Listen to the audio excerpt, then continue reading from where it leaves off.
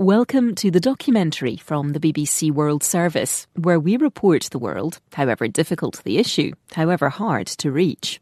Podcasts from the BBC World Service are supported by advertising. In a world that doesn't pause, catching up isn't enough. The Financial Times keeps you one step ahead in your life and career. With breaking news, detailed analysis, and a deep understanding of the global economy. Don't just keep pace, set the pace. Fearlessly Pink. The Financial Times. Read more at ft.com/fearless.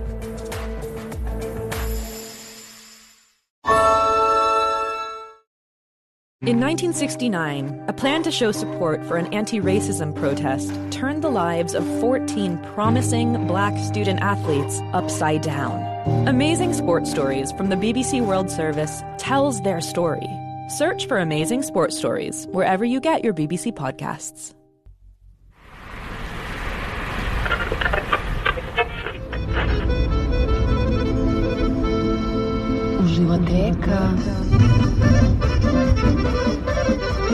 We're in Serbia, driving south from Belgrade.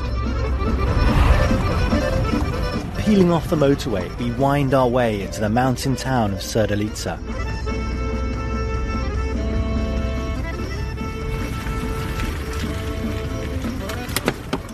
So this is the town centre? Yes.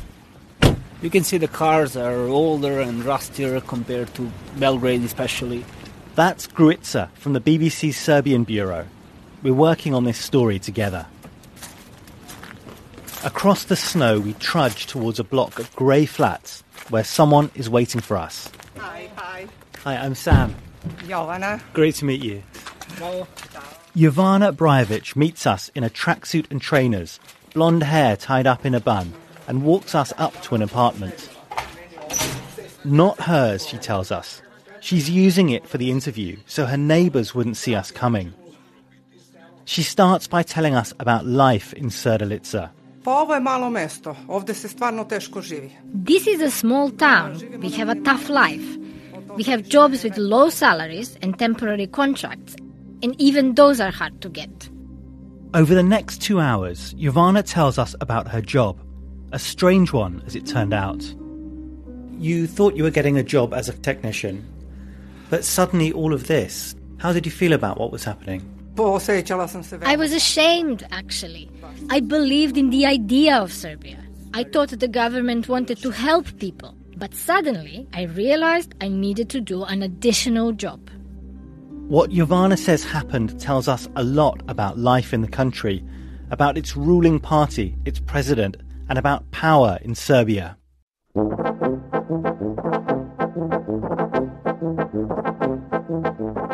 I'm Sam Judah, and this is The Documentary. On BBC Trending, we're looking at power and the ways social media is being used as a tool of manipulation and control. In this episode, we're in Serbia, where the SNS party, led by Aleksandar Vučić, has held power since 2012. He became Prime Minister in 2014, President in 2017, and continues to consolidate his rule today. In elections held in December, his party won an absolute majority in its National Assembly, amid claims of electoral fraud from the opposition.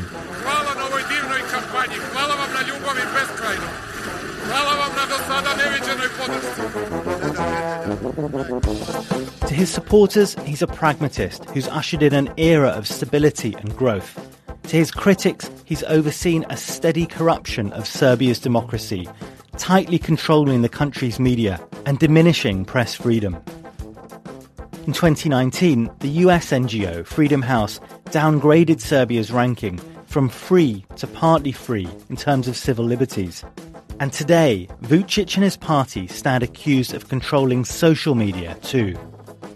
Few people can explain that story quite like Jovana. She says she got a job as a cleaner in 2016 at an electricity company linked to the Serbian government. But a few months later, she was told she'd be taking on new responsibilities. The director of the company told me I would have to start voting for the SNS party. She joined a secret team of online bots. In Serbia, that's an ironic term for a real person tasked with posting messages in support of a political party. At the first meeting, the director told us we would receive messages on Viber, with content we should post on Facebook and Twitter, photos and videos supporting Vučić and the SNS. Jovana shows us screenshots she took from Viber, a private messaging app the SNS party used to coordinate the team of bots, she says. So this is a news piece about the work of an SNS politician. And what does this mean here? It says we should share it and write a comment. So this is a direct instruction from the SNS to repost this article and leave a comment as well. Jovana says she posted prolifically on Twitter, Facebook and Instagram. Her team was tracked on a special app which ranked the SNS bots in her region. And I can see you're on a kind of leaderboard here. You're in third place. What does that mean? I worked day and night to get that score. I posted so many messages. In 2019, Jovana became a receptionist at a similar company. It was a step up, and the botting work she was asked to do became more sinister.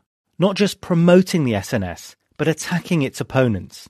This time from accounts with fake names. I used really bad language in those posts. I wrote about the former mayor of the town. Attacking him became the top priority. Did you know that what you were doing on social media was wrong? Did you feel it was wrong? Yes, I felt guilty. I couldn't sleep.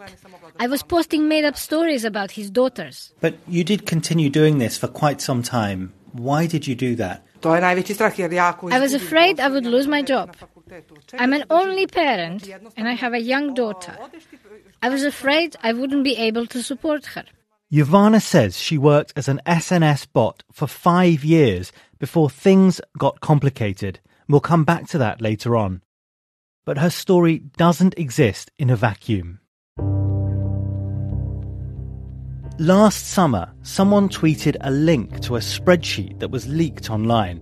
A list containing thousands of names, all of them bots, just like Jovana, it was claimed. The list was public. You can still find the list very easily and just open it. It just has the name and surname and the region that person is from. This is Borjan Gagovski, a journalist from North Macedonia. He started looking into the list of 14,000 social media accounts, each linked, supposedly, to a real Serbian citizen. Where has this list come from? The list came from this guy for whom there's very little information online. He just published it on his Twitter with no real context or backing. It just kind of appeared. So this guy who posted it, who is he? That's the million-dollar question as to who he even is. He goes by Dragan Vidakovic Murky on Twitter, but we don't know if that's his real name. He's got a picture of Popeye, the sailor man, in his profile, and he says he leads an obscure right-wing opposition group called Serbian Movement Guerrilla. There's very little about it online, and we have no idea if his list can be trusted. I tried messaging Dragan.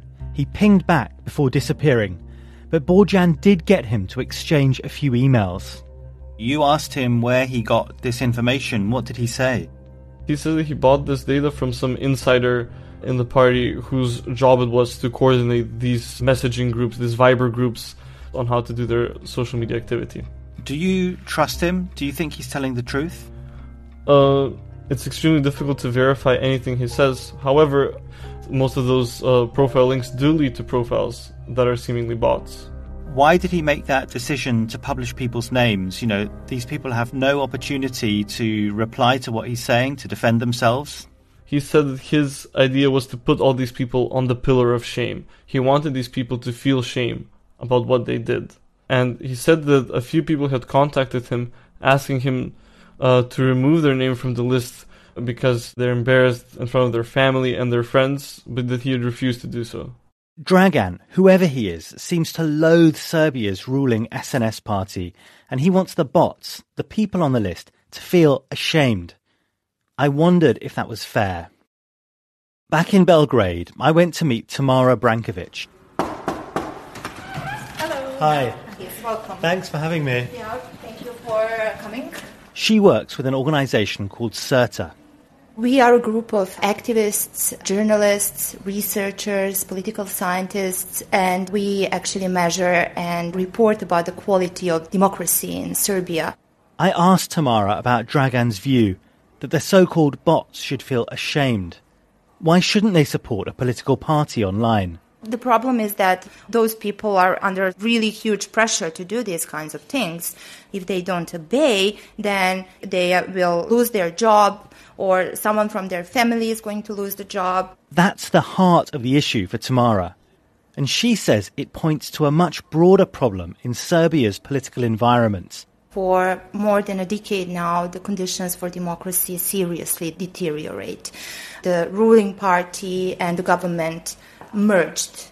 As a citizen, you can't actually distinguish where the state ends and the political party begins. Tamara makes a common complaint, one that President Vučić has frequently denied. But she says a cult of personality around the man himself is playing a key role in that process. President of Serbia, Aleksandar Vučić, his overwhelming political space. From January this year, he appeared more than 260 times live. Camera is always following him wherever he goes, basically, appearing on television to be a star of a show that exists only because of him. This is President Vučić in one of his many TV appearances, laughing along with a chat show host ahead of those December elections. I asked Tamara about that list of 14,000 social media accounts accused of botting for the SNS. She doesn't know if it's legitimate, but she says the numbers are plausible. Does the research you've done before suggest that there could be that many people doing this work, or could the machinery really be that large? Well, definitely yes. Public sector is the biggest employer in the country. The party is controlling this public sector. I want to dig into the list in more detail, so I've come to meet another colleague from the BBC's Serbian bureau, data journalist Lazar Chovs. Hi Sam, Great to meet you. Glad we could finally do this. He's been trawling through the list to see what he can find. So we've got your laptop open in front of us, and we're looking at this spreadsheet. Let's talk about what we've been doing. We have took sort of a random sample and then tried to establish whether the account seem real, whether the picture is real, the profile. The list is broken down by social networks the bots are alleged to be operating on. X, formerly Twitter, Facebook, Instagram and TikTok. We looked at 50 accounts from each network, 200 in total, and tried to establish if real people are behind them and what they're posting about. And what's your assessment? This does not look like automated accounts. If you look at the typos, automated account wouldn't make this sort of typos. I'm going to do Google image search and I'm going to check whether this specific image is being used anywhere else. 0 matches? This isn't a scientific study. It's more of a sense check. But of the 200 accounts we looked at, around half carried clear hallmarks you'd expect to see if they were run by real people. Things like natural language in their posts, a unique profile picture, or plenty of followers. Another quarter were borderline cases, and the final quarter, they seemed a bit lifeless, like reposting other people's content from behind an avatar. In her bio, it also says that she's a manager of a local branch of public health service. Is this somebody whose job might rely to some degree on a friendly connection with the SNS party? Well, many experts do agree that a lot of these jobs are being allocated due to friendly connections with the SNS. More than half the accounts we looked at were littered with pro-SNS messaging. And in most of those, we saw the same articles and the same videos being posted over and over again. We asked the social media platforms what they know about the list. Meta, which runs Facebook and Instagram, says it is aware of the list and the ongoing problem of inauthentic activity linked to employees of the SNS.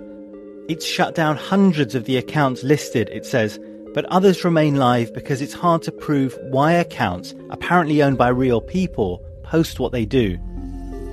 TikTok says it's now investigating the list. We contacted all 200 accounts in our sample, offering them a chance to be interviewed, and spoke to one person on the list.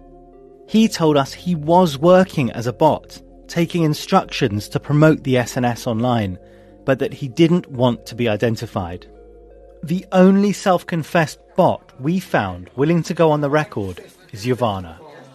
She says the botting work was weighing heavily on her conscience. I started asking myself questions.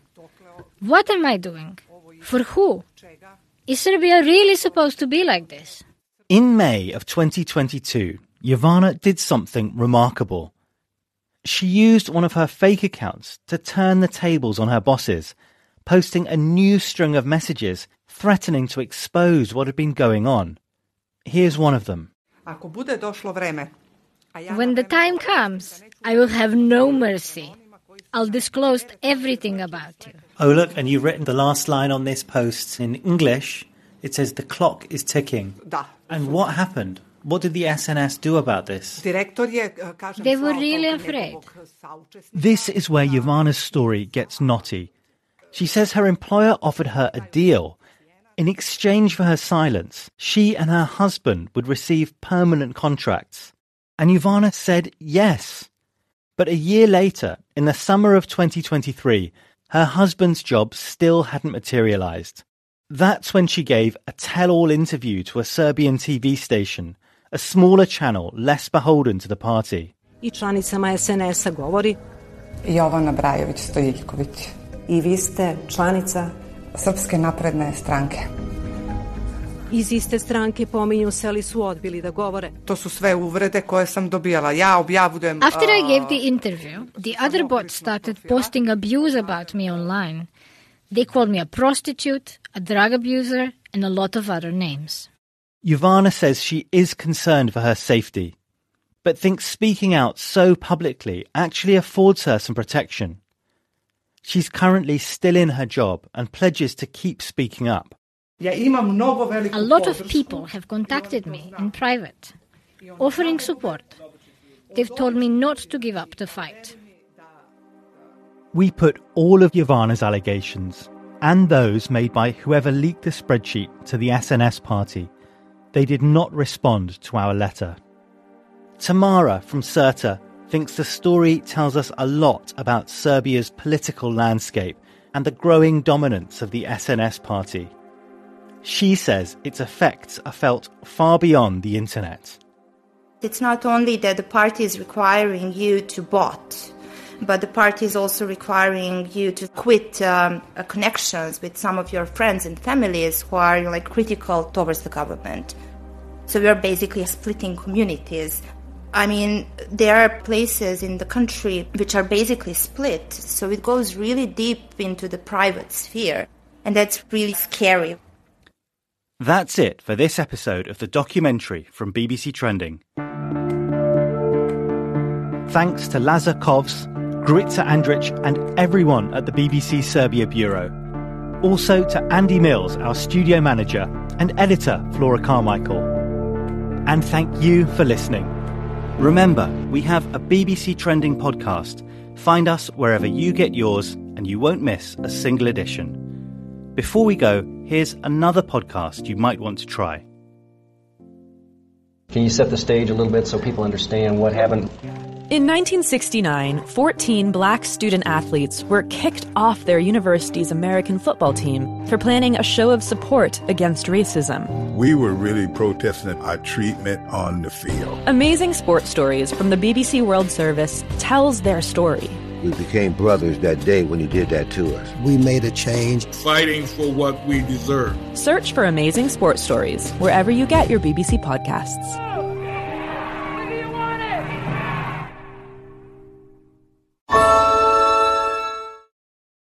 In a world where change is constant, it pays to look beyond your borders. The Financial Times offers a global perspective to give you a deeper understanding of international markets and emerging trends. Broaden your horizons and widen your influence. Fearlessly Pink. The Financial Times. Read more at ft.com/fearless.